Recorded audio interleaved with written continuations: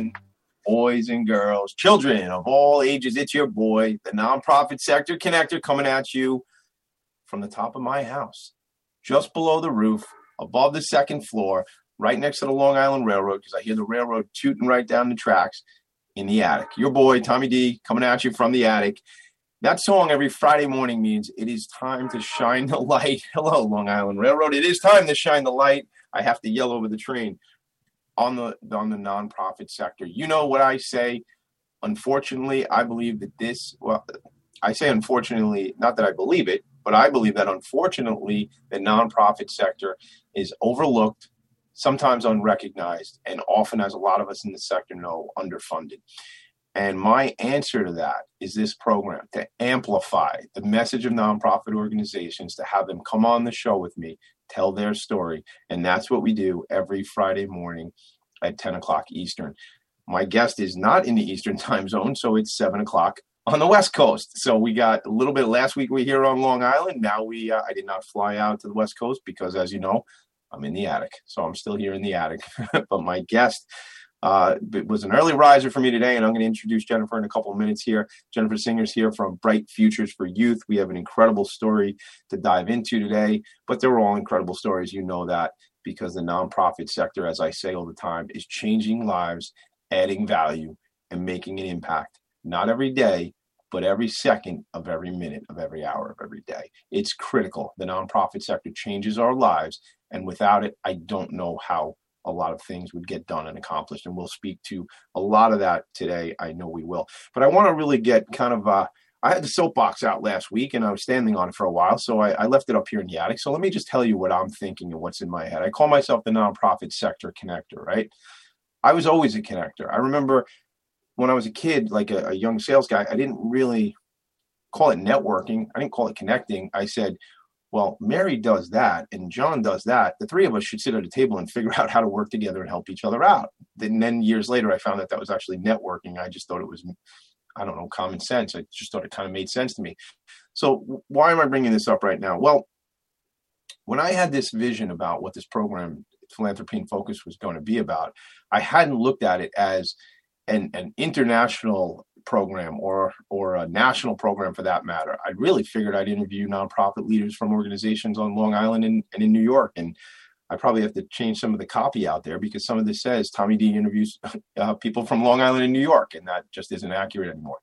So how do I end up connecting with people around the country? Well, Michael Goldberg, my buddy, friend, mentor, and my partner in crime, so to speak, on this project we call TNG, the Networking Group, which is a national networking organization growing across the country. Well, we work on that project together, and we have now connections across the country. So my friend, shout out Coach Machen McDonald, made this connection to Jennifer Singer and her team at Bright Futures for Youth. Machen is a board member, I believe, Jennifer, if that's right. So we'll talk about it, Machen, in a second. But I don't get to connect with people if there's not relationships that are built and established. So what I'm challenging everybody with is, right back to Michael Goldberg again, networking, and this is me saying, it's not about prospecting. It's not about selling. It's about two things. It's about learning and helping and learning. And that's it. And I go out and I preach those words all the time because I think it's critical, and that's what we're supposed to be doing. So that aligns real well with me, because I like to learn and I love helping people. So that goes real well. But that's networking. It's not about selling and prospecting. Those are separate disciplines, but this is not a show about sales. We'll talk about that on some other show. So thanks, Machen. Thanks, Michael, for getting me connected to Machen. And let me just kind of start the show this way now. I'm going to read Jennifer Singer's quick bio, right off of the website for Bright Futures for Youth. And then that's it. We are in the game, and we will be getting started. And I will just stop with my preaching and soapboxing. Here we go. Jennifer helped co-found the Friendship Club in 1995 and became the executive director in 2004. The Friendship Club merged with NEO, New Events and Opportunities, in September of 2020 and was renamed Bright Futures for Youth. Jennifer is a certified fundraising executive, which I hope we get into that today, because that's a very interesting designation that I want to learn more about, being somebody who I see myself ending up in a development role somewhere. So I got a big mouth. I talk to a lot of people. I'm not a bad guy to have on your team. So maybe someday somebody would want to bring me on from a development perspective.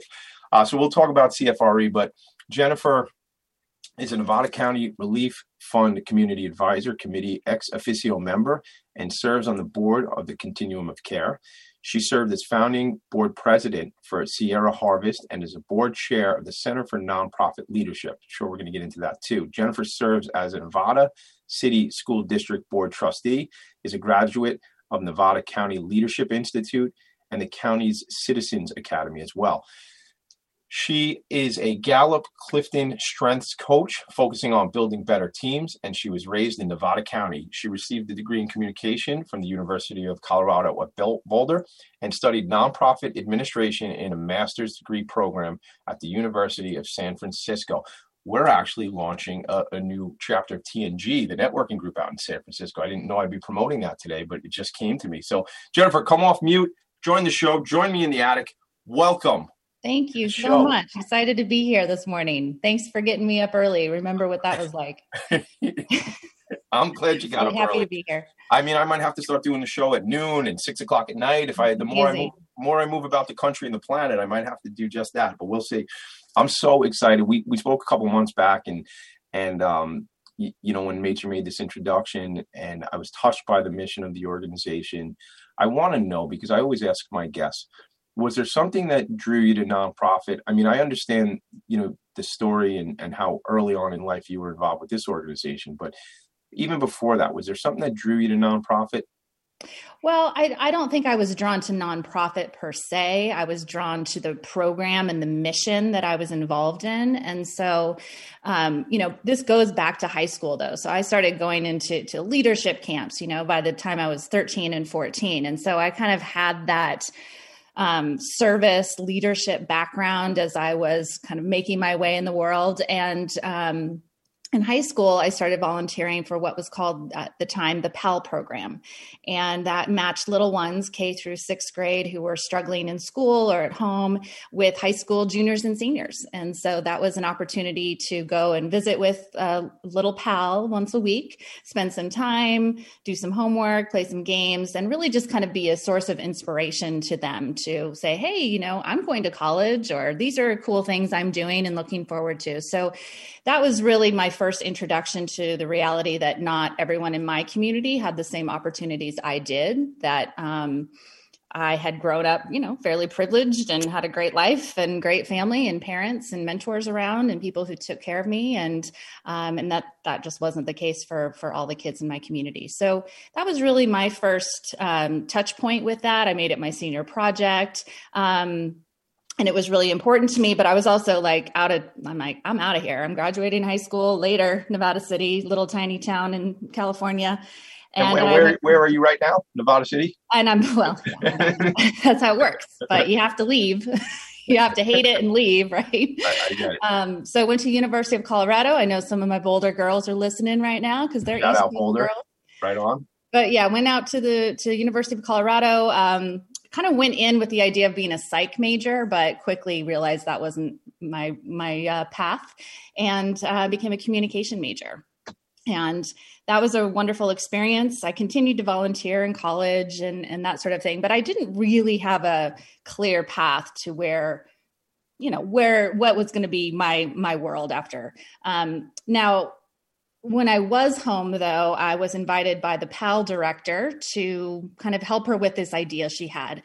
And that program ended in the sixth grade.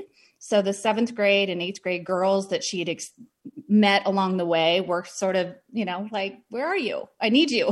I want to talk. So they got to a certain point, and then it was like, what's next? Yeah, they aged out essentially of that program. And so she really started to see they were asking for it, that these girls in particular wanted more connection. They had challenging backgrounds. Nothing was getting easier, certainly in their life.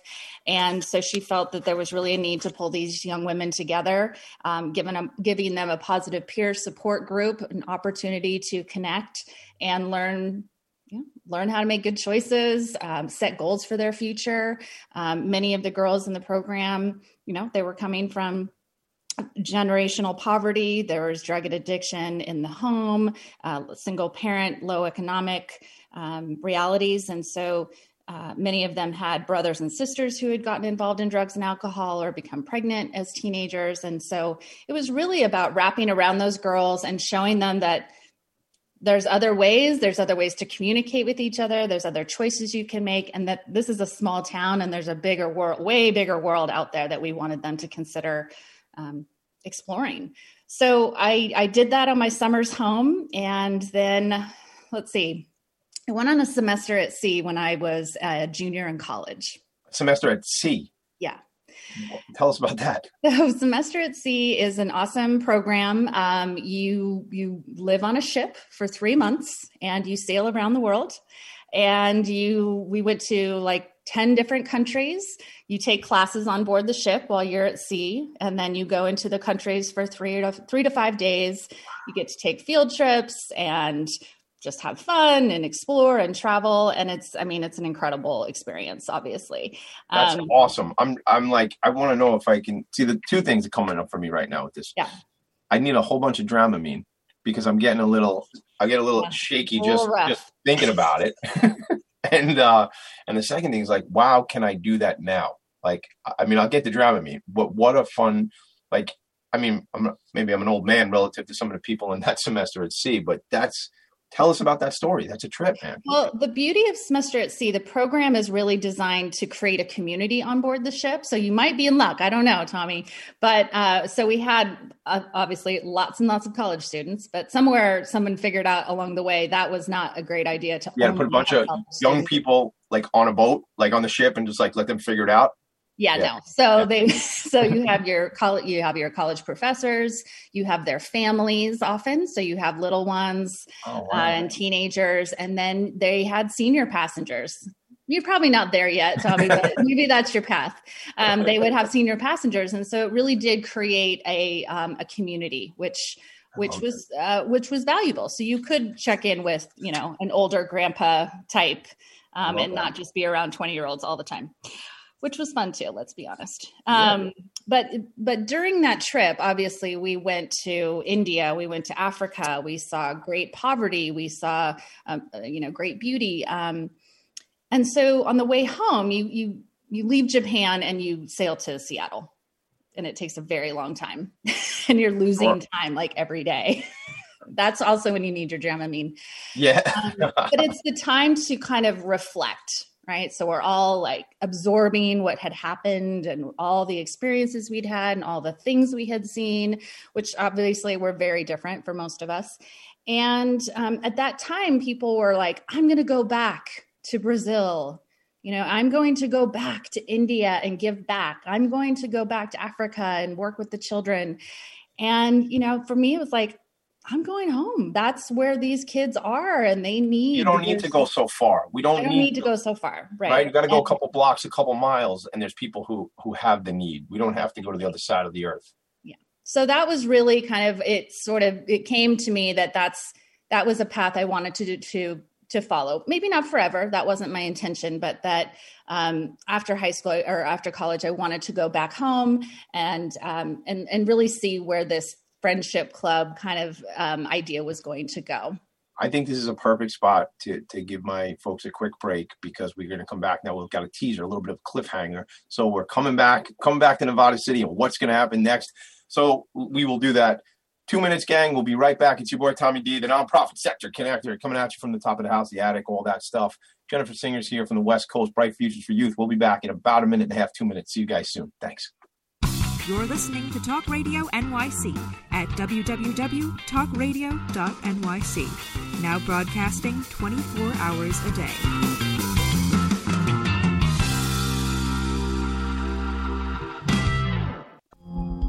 Are you a conscious co-creator?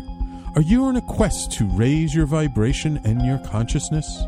I'm Sam Leibowitz, your conscious consultant, and on my show, The Conscious Consultant Hour, Awakening Humanity, we will touch upon all these topics and more.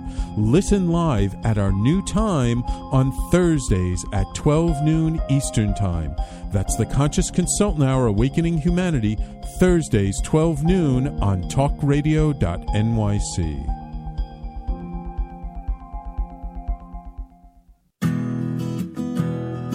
Are you interested in having a better relationship with yourself, others, and God? Greetings. I'm your host, Dr. George Andow, for the show A Journey Through into Awareness. On my show, we journey into the awareness that the mind of God is the true seat of our personal consciousness. We join together each Monday at 7 p.m., so tune in on Talk Radio NYC. Did you know that nearly 1 in 5 adults in the U.S. battles mental illness? Hi, my name is Albert Daba. I'm the host of the show Extra Innings. Extra Innings, I discuss the topics of wellness, mental health, and the experience of surviving multiple suicides within my family. Listen live every Monday at 6 p.m. Eastern to Extra Innings for discussions with sports figures, artists, mental health professionals, and many others. That's Monday at 6 p.m. Eastern on talkradio.nyc. Hi, I'm Graham Dobbin. Join me every Thursday evening for the Mind Behind Leadership here on talkradio.nyc. We speak to people from business, sport, military and politics, all around what makes a great leader. The personal experiences of what's worked and, maybe more importantly, what hasn't worked. So, that's 7 o'clock every Thursday evening, the Mind Behind Leadership here on talkradio.nyc. Listen to real stories of real leaders. You're listening to Talk Radio NYC. Uplift, educate, empower.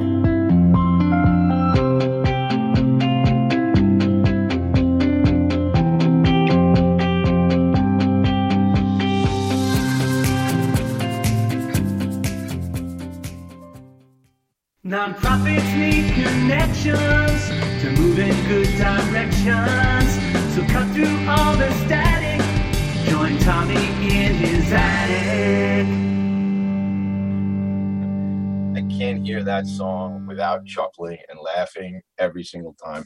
And I wonder when people hear it for the first time, if they're expecting when they hear static, that attic is coming up right after it. So I have a lot of fun with that song. It's your buddy, Tommy D. Let me tell you who I am, but you're listening to the show, so you know that. Join me in the attic every Friday morning, 10 a.m. Eastern time.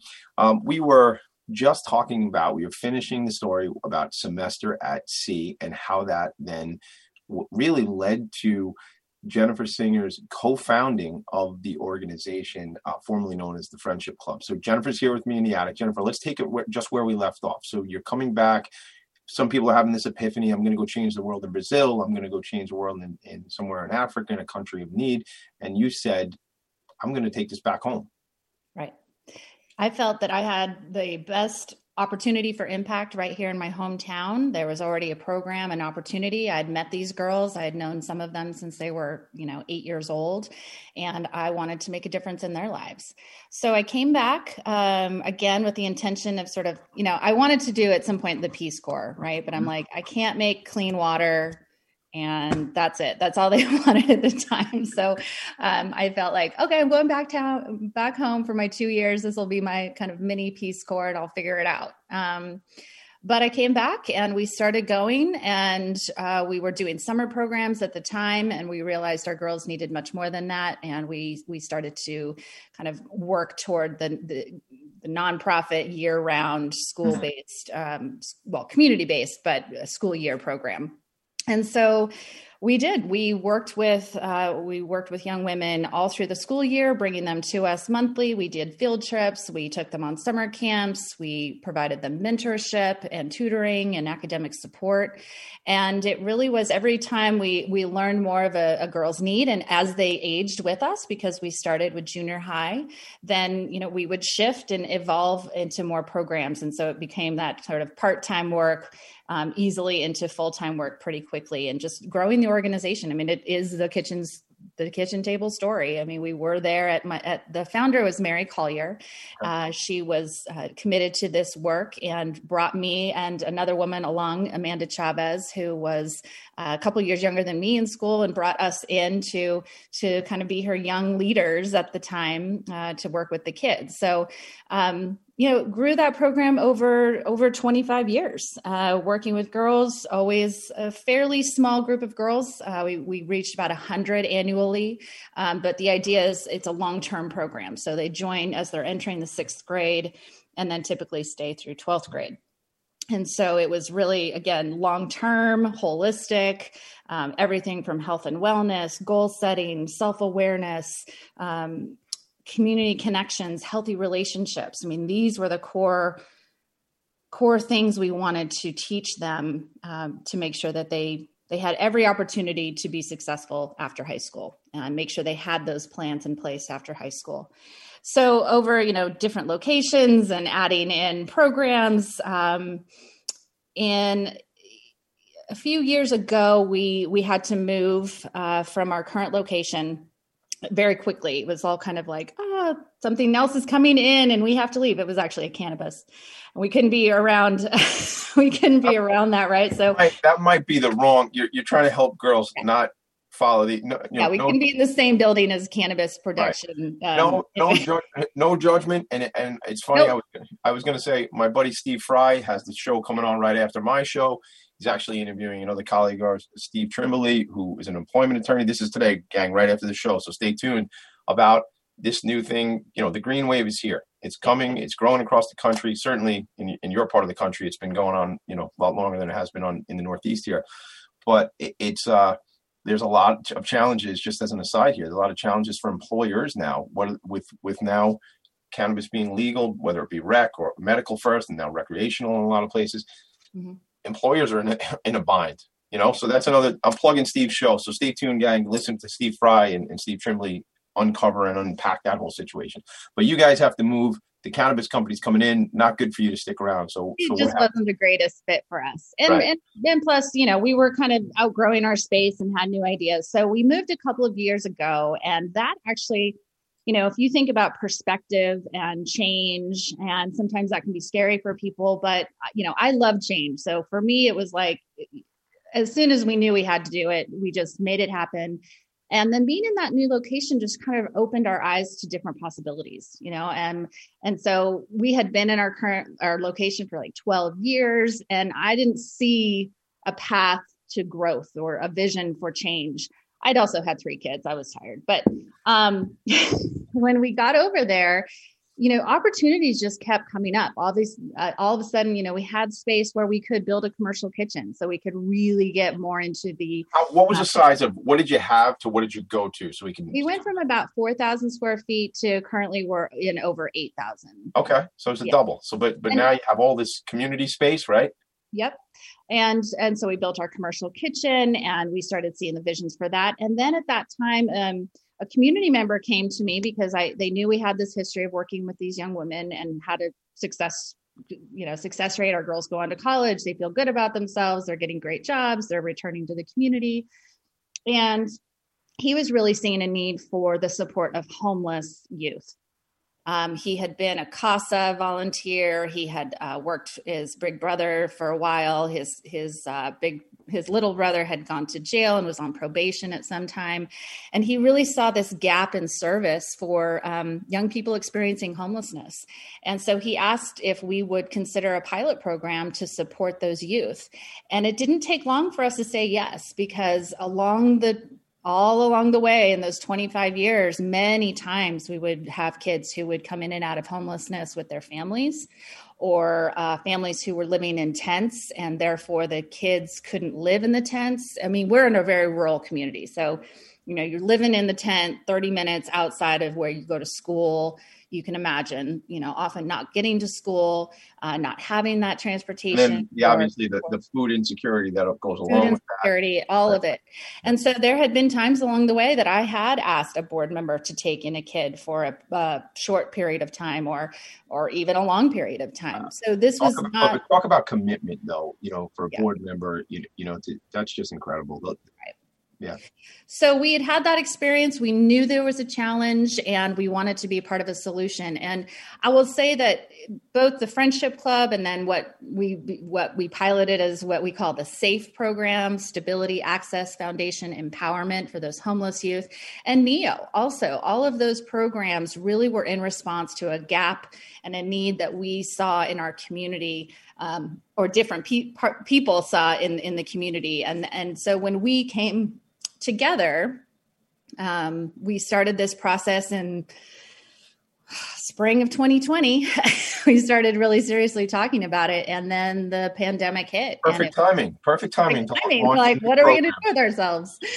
And so it was kind of scary at first because all of, both organizations, NEO and Friendship Club, I mean, our whole purpose is to be with the kids, and we couldn't do that. And you can't be with anybody, right? So yeah, this is very, again, I don't need to tell you this or most of my listeners, but this is it's common for us as a society, what's gone on the last year, that all of our programs are like social, like get together, especially in the IDD space, but even, some of what we're talking about, Best Buddies International, friends of mine, Sophie Dubuissan's been on the show, and Best Buddies had to, we all say this word pivot, but had to do certain things to make, to connect with folks virtually. And Girls Inc., my friend Renee Flagler, Girls Inc. of Long Island, Renee was on the show a couple of weeks back, and it's the same thing. You have school-based programs, but there's no school.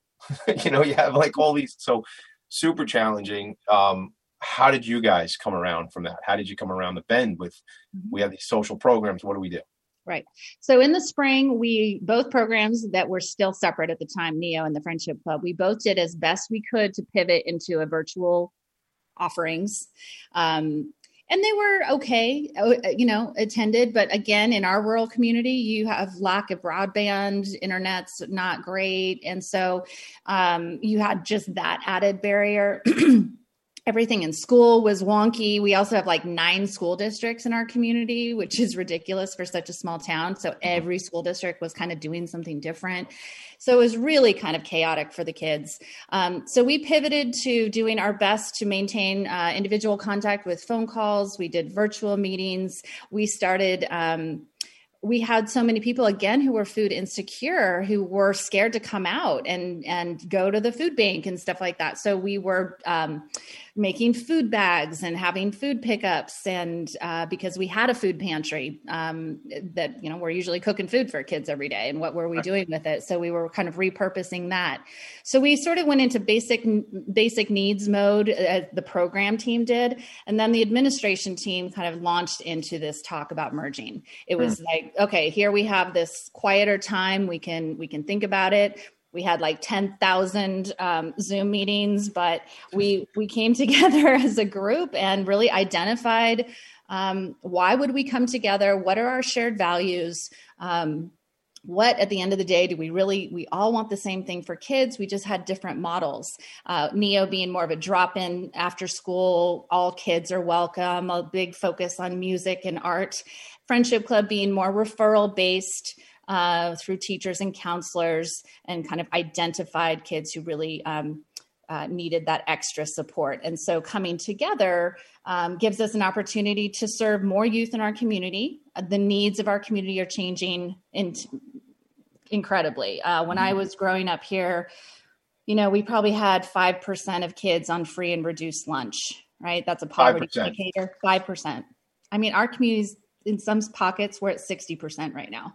So the need has really changed. And I think for anyone running an organization, it's so hard. It's day to day. You're trying to figure it out. You're trying to raise the money, you're trying to get the grants, you're hustling.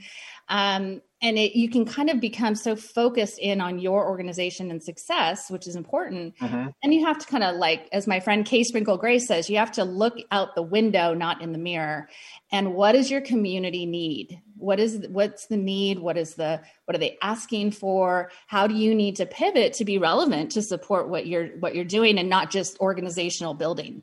And so that was kind of that time to come together and put the egos aside. And we were all founders, and we all thought our programs were amazing, right, and they all are. But what do we need to do for our community? And together. Right, I guess we're going to take a quick break, everybody. But like, how can, what I say a lot on the program here, and a lot in the rest of my life outside of the show is, and my buddy Tom Gretsch from Queen's Chambers, shout out to Tom, was on the show a few weeks ago, and he's big on this. And we probably arm wrestle who really says this more. But 2 + 2. In regular math is 4, but right, in networking math or some sort of collaborative math, it's way higher than that. So I love what you're saying about it, when everybody could sort of, what's best for the society, what's best for the people we're trying to serve. Let's kind of lay down the egos as best as possible, which isn't always easy. I mean, but it's what has to happen. And now I'm assuming the organization now is much better for it by leveraging everybody.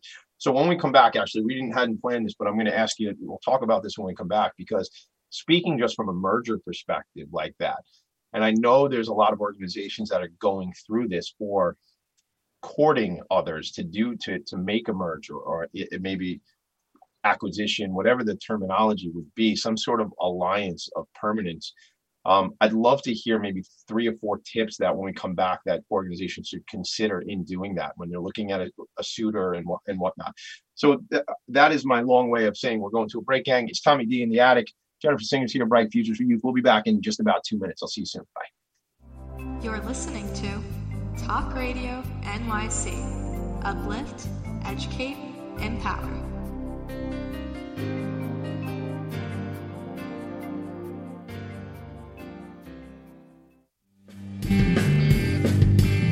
Hey everybody, it's Tommy D, the Nonprofit Sector Connector, coming at you from my attic. Each week here on talkradio.nyc, I host the program Philanthropy in Focus. Nonprofits impact us each and every day, and it's my focus to help them amplify their message and tell their story.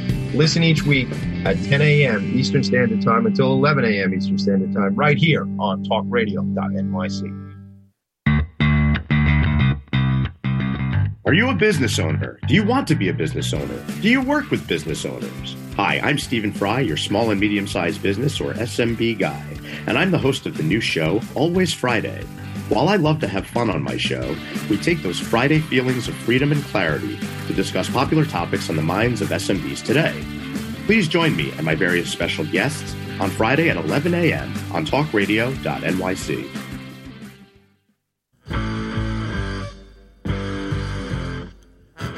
Do you run or are ready to open your own business? Hi, I'm Jeremiah Fox. I've been operating and opening small business for the last 25 years, and I'm the host of the new show, The Entrepreneurial Web. Tune in every Friday at noon Eastern Time for insights and stories on the nuances of running small business right here on Fridays at noon, talkradio.nyc.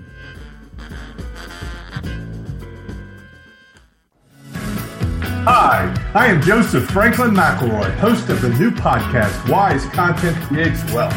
It airs on talkradio.nyc every Friday afternoon from 1 p.m. to 2.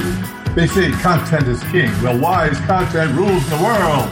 Every episode features tools and tips for content marketing and business people telling the wise content stories of that success. Tune in every Friday from 1 p.m. to 2 on talkradio.nyc. You're listening to Talk Radio NYC at www.talkradio.nyc. Now broadcasting 24 hours a day.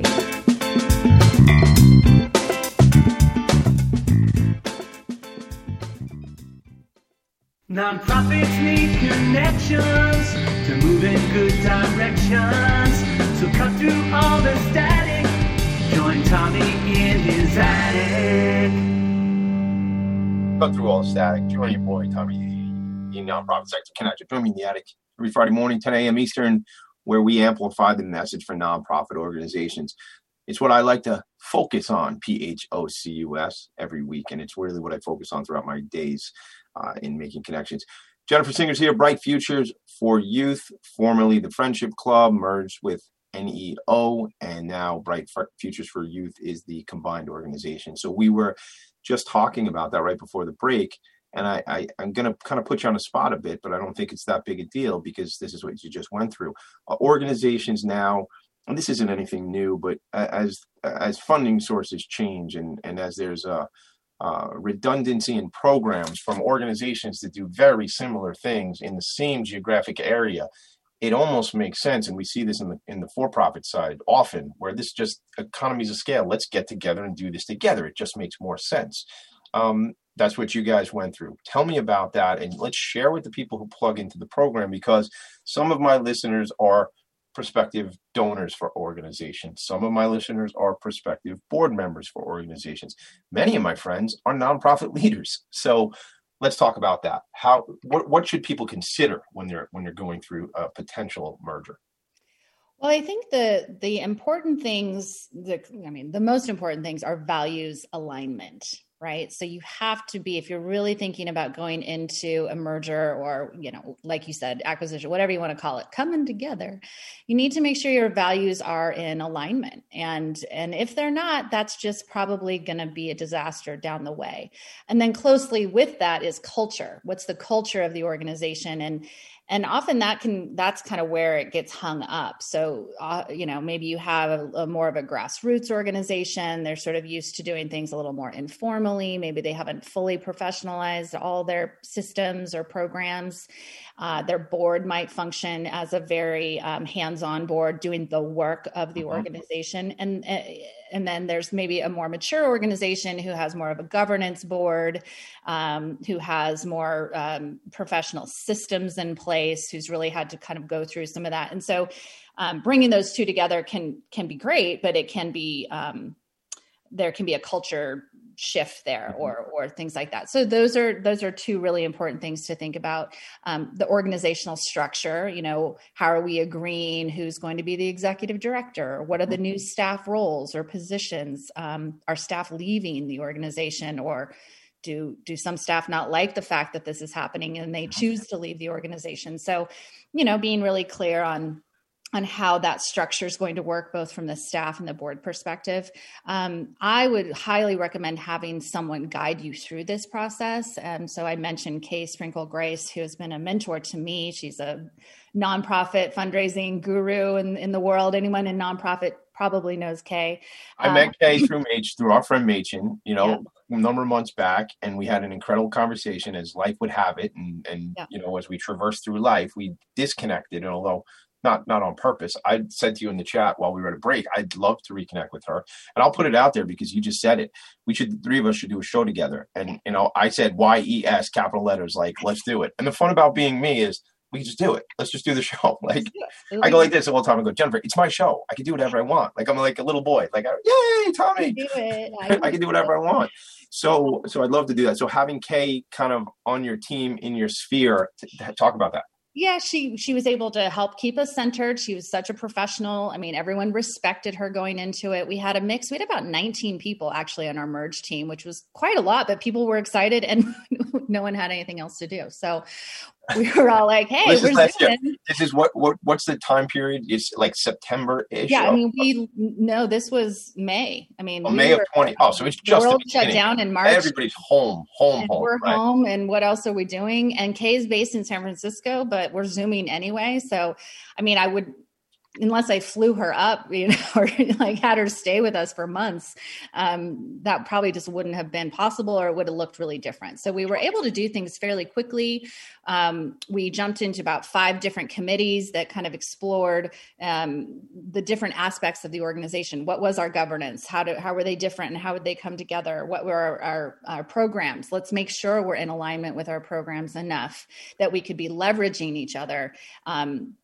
To your point, we had heard a lot, aren't you the same thing? And why are you doing that? So we had heard a lot of that. So we knew the community. Leading up to this, Jennifer, leading up to it, you'd heard. Yeah. Leading up, aren't you the same? No, we're not the same. And we never were the same. But to your point, it was similar enough, especially from an outsider, that there was confusion, or maybe they would gravitate toward Neo because it was boys and girls and we were just serving girls. So there was always that kind of tension in the back. And so it was clear the community was ready potentially for this. And so we were just kind of reading the world and knowing that this was the time that we could do a better together. Neo also was a very small organization. You have 2 young women, 19 years old when they founded Neo.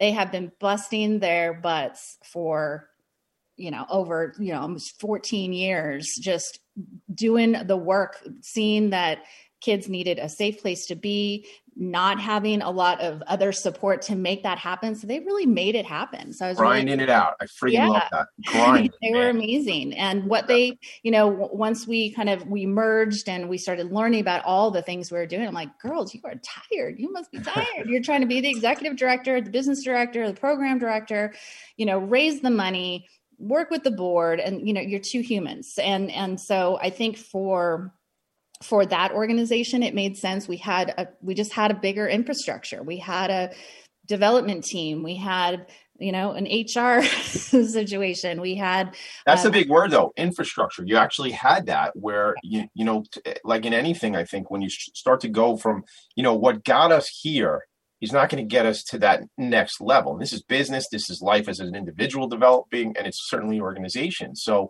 it's not a slight. They what you're saying, they did an incredible job. But how do we get you? Let's advance the ball down the field, right? Let's let you focus on programs, focus on the kids. That's where your heart is and your strengths are. And then, and let us kind of take on this admin fundraising piece. Now, that said, one of them went into program director kind of for NEO and continues to do that. And one of them who had been more on the business and executive director type side, did join the development team right now, and is, contributing greatly to that side of things. Also because her role is, event coordinator, and we can't do any kid events right now. So she'll shift back into that program as well. But that was really, those were, values, culture. Probably culture is the number one. If if you can't respect each other's way and learn how to compromise with that, that's probably where, it can get difficult. So those, my advice, have an outside facilitator, someone who can kind of help guide you through that, especially if anything does get tense or, have to work through anything. I mean, we were pretty lucky in that it went very quickly, probably even quicker than we thought it would. We were starting to meet in May, and we figured we'd make a decision whether or not we were going to merge by September. And at first everyone's like, oh, that feels so fast, oh my gosh. And honestly, by June, I'm like, everyone's yes. I don't see, no one's pushing back. Yeah. No one's having major issues. There doesn't seem to be a problem. I think we just need to say, yes, we're going to do this because there's so much work to do if we're going to do it. Right. Just get on. Right. How much, I guess this is one of those, how much more analysis do we have to do? Like, in relationship, this is a relationship. And in a relationship, we're going to know or we're not going to know. And I feel to put this to a romantic relationship. When people are younger, maybe they stay in a relationship longer before they get married. When people of a certain age, in their 30s or 40s, they meet, they're married in 10 months, right? Like, just what are we doing? Like, we get it. I get it. You get it. Let's like kind of do this thing, right? Yeah. So I just want to. That's great insight around mergers for people. I want to make sure we get more program related here for your organization specifically, and even talk about CFRE maybe in development. I don't want to miss our opportunity to do that. So you want to get kind of into the trenches on what the organization is doing. Yeah. So our main mission, right? We're here to ignite the potential of youth today for thriving communities tomorrow. And that is not the right mission, but it's very close. It's a new one. So you can check us out on bffyouth.org. We are here to support youth in our community. We live in a rural town. There's not a lot. There's no community center. There's no big, Boys and Girls Club. We've never had one of those or anything like that. We've had a Big Brothers, Big Sisters program. That was about all we had when the Friendship Club came along. NEO came along when those young women saw a need for a positive place for kids to be, so that they didn't, here everyone goes and parties in the woods and, and really kind of being aware of that really vulnerable time for teens between 3 and 6. When 3 and 6 in the day. You're saying 3 and 6 p.m. That's when they're alone and things can go sideways. So at the end of the day, we are here to help kids. All kids, but most of our kids do really come from a background of trauma. So, kids who have had a really not a fair shot at the beginning of life and have so many things they're suffering through, don't have the parental support, typically don't have the academic support that they need to be successful. And so, the earlier that starts to happen, the earlier you start to give up. And so really giving kids an opportunity to have exciting experiences, skill building, field trips in and out of our community. Again, seeing what the wider world can offer, because we do live in such an isolated kind of small area where there is generational poverty and drug addiction. We have a growing homeless problem. There's housing is extremely high, jobs, not a lot of high paying jobs. And so it can be a place where people can kind of get stuck. and we wanted to give everyone a better opportunity to make a difference and be what they want to be. So that's kind of at the core of what we do. And that's in conjunction with after school programs, intensive mentoring and counseling now. So the increasing needs of mental health. Mm-hmm. I mean, COVID only exacerbated and highlighted. It certainly was there before. There's no doubt about that. We were having more and more girls needing and wanting mental health services. And again, in our community, that was hard to come by sometimes. There were few therapists who would take Medi-Cal, for example. But also then, even if you could get the appointment, the families weren't following through with getting them there. And so as an organization, we took on more and more responsibility to make sure they were getting to those appointments. And we created a therapy room on site so we could have counselors coming directly to us. And so again, just seeing those needs, NEO, the kids that were coming to their after school program, more and more needs, mental health needs, depression, anxiety. And again, you have two young women who are, and teen leaders who are trying to manage that. And, it's just too much. You can't. Too much. It's too much. It's too much. And we're going to take a quick break and then we'll draw to some closure on this. But I will say, I'm very, I don't want to say any bad words, but I'm very cranky about the mental health issues on this planet. And not the fact that there are mental health issues. You know what I'm upset about, everybody. It's ending this stigma around this. If I break my arm, I go to the urgent center. If I'm having a mental health issue, I can't, it's like there's a stigma. We don't talk about it. We don't talk about it in families. And there's another program here on the network that focuses on mental health. And we need to work that out. We need to fix that. I'm big on that. Everybody who listens to the show regularly. So I need to get out in front of that more and have those conversations. But Jennifer, we went a little long in this segment. We're going to take a quick break. We come back. I want to talk about just where's the organization go forward and who are you looking to meet and connect and collaborate with? That's what we'll talk about when we come back. It's Tommy D in the Attic, Nonprofit Sector Connect, Philanthropy and Focus. We'll be back. You're listening to Talk Radio NYC. Uplift, educate, empower.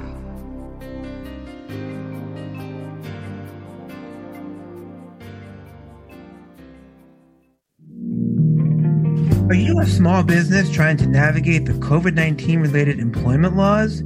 Hello, I'm Eric Sauver, employment law, business law attorney, and host of the new radio show, Employment Law Today. On my show, we'll have guests to discuss the common employment law challenges business owners are facing during these trying times. Tune in on Tuesday evenings from 5 p.m. to 6 p.m. Eastern Time on talkradio.nyc.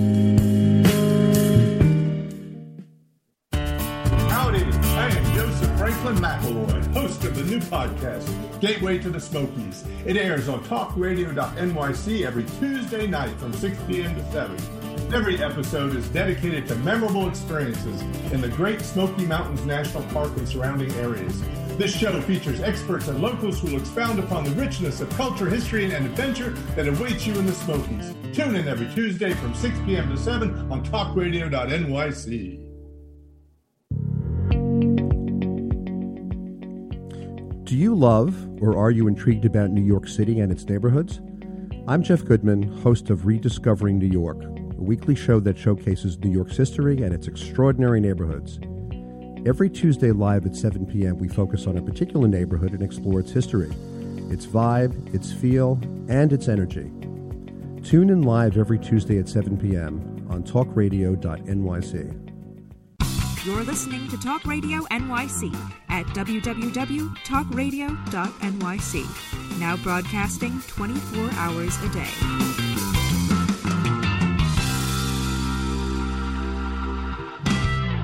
Nonprofits need connections to move in good directions. So cut through all the static. Join Tommy in his attic.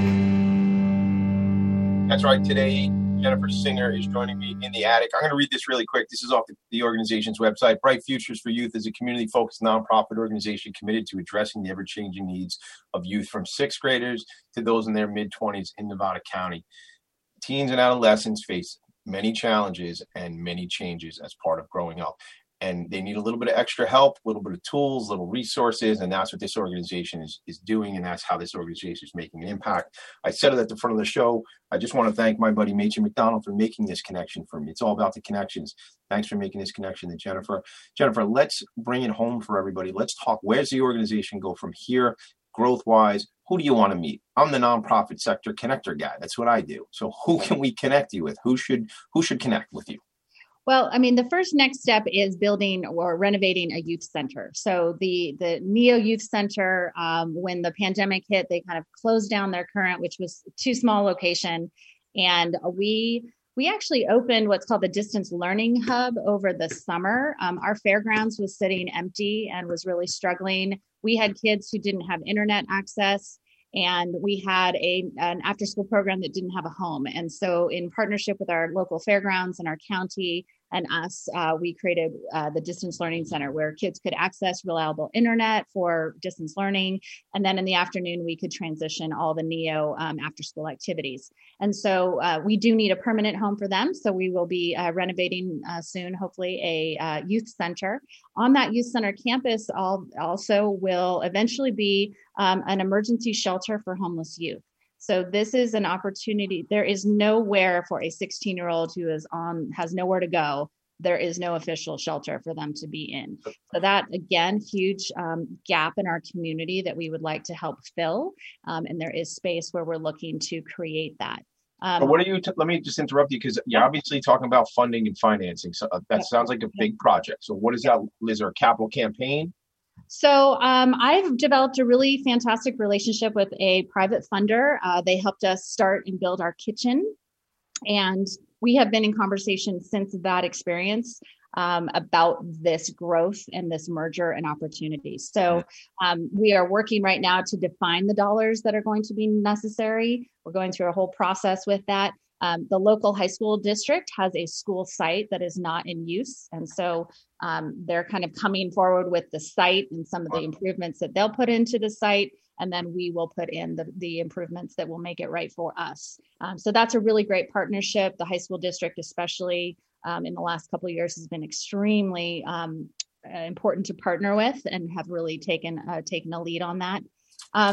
For our organization, when I think about kind of longer term, yes, it is funding because there are more and more kids. I mean, we are feeding them. We are doing all the fun, doing all the field trips. There's no cost to students to attend. It's really about creating no barriers for participation. A piece of that also, though, is for our youth experiencing homelessness, or even just our young people as soon as they graduate high school. Our community housing situation is terrible. And I don't think that's new. I mean, a lot of communities are facing this challenge.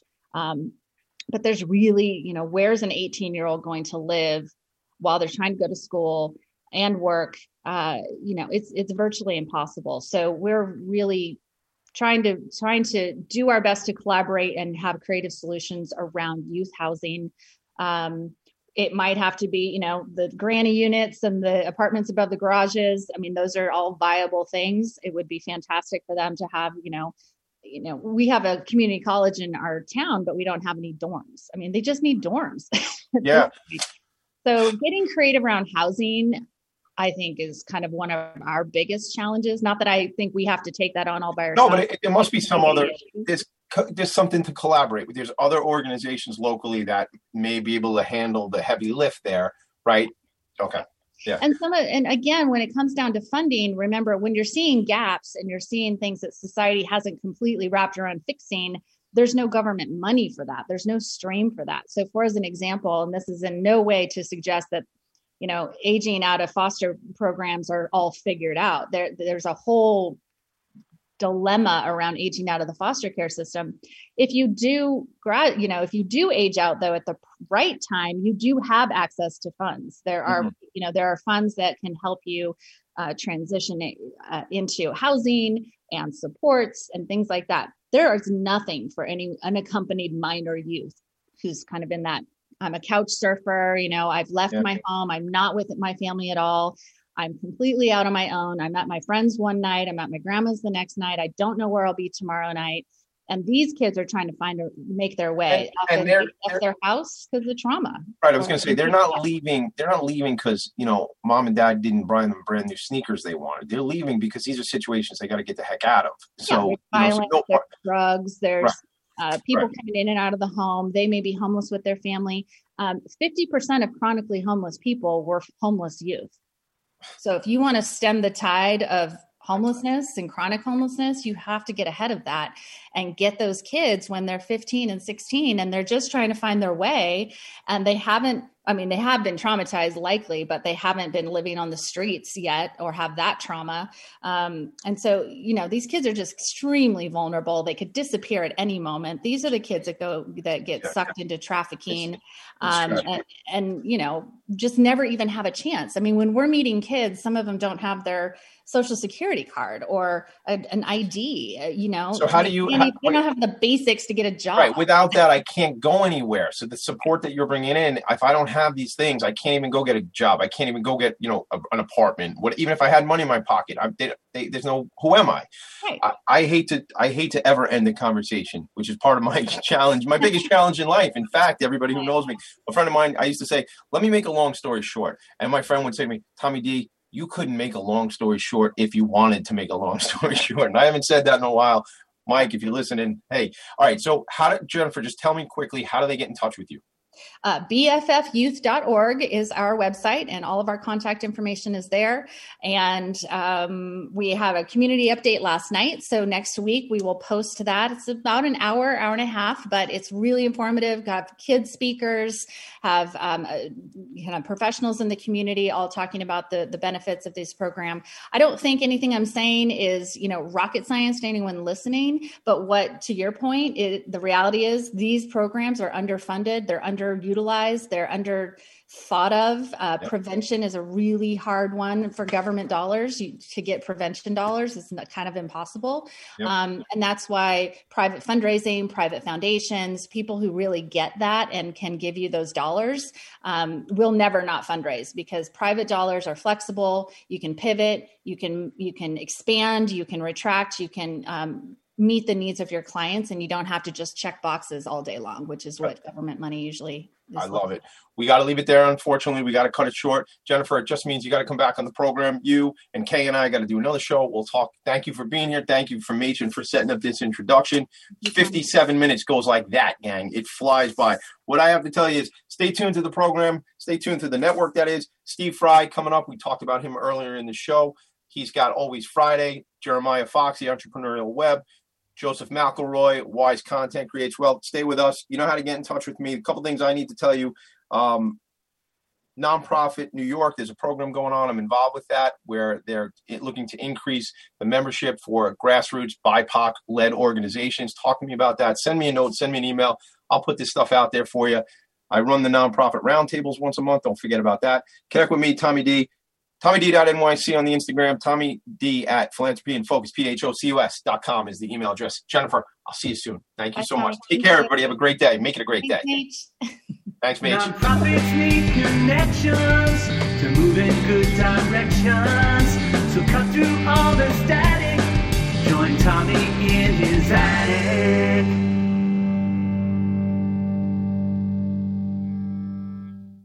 You're listening to Talk Radio NYC at www.talkradio.nyc. Now broadcasting 24 hours a day.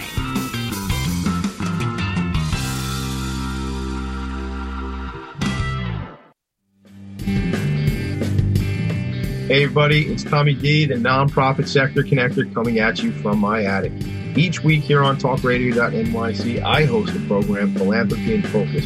Nonprofits impact us each and every day, and it's my focus to help them amplify their message and tell their story. Listen each week at 10 a.m. Eastern Standard Time until 11 a.m. Eastern Standard Time, right here on talkradio.nyc. Hi, I'm Graham Dobbin. Join me every Thursday evening for the Mind Behind Leadership here on talkradio.nyc. We speak to people from business, sport, military and politics, all around what makes a great leader. The personal experiences of what's worked and, maybe more importantly, what hasn't worked. So, that's 7 o'clock every Thursday evening, the Mind Behind Leadership here on talkradio.nyc. Listen to real stories of real leaders. Hi, I am Joseph Franklin McElroy, host of the new podcast, Wise Content Creates Wealth. It airs on talkradio.nyc every Friday afternoon from 1 p.m. to 2. They say content is king. Well, wise content rules the world. Every episode features tools and tips for content marketing and business people telling the wise content stories of that success. Tune in every Friday from 1 p.m. to 2 on talkradio.nyc. Hey, all you listeners, looking to boost your business? Why not advertise on Talk Radio NYC with very reasonable rates? Interested? Simply send us a message on our website, talkradio.nyc.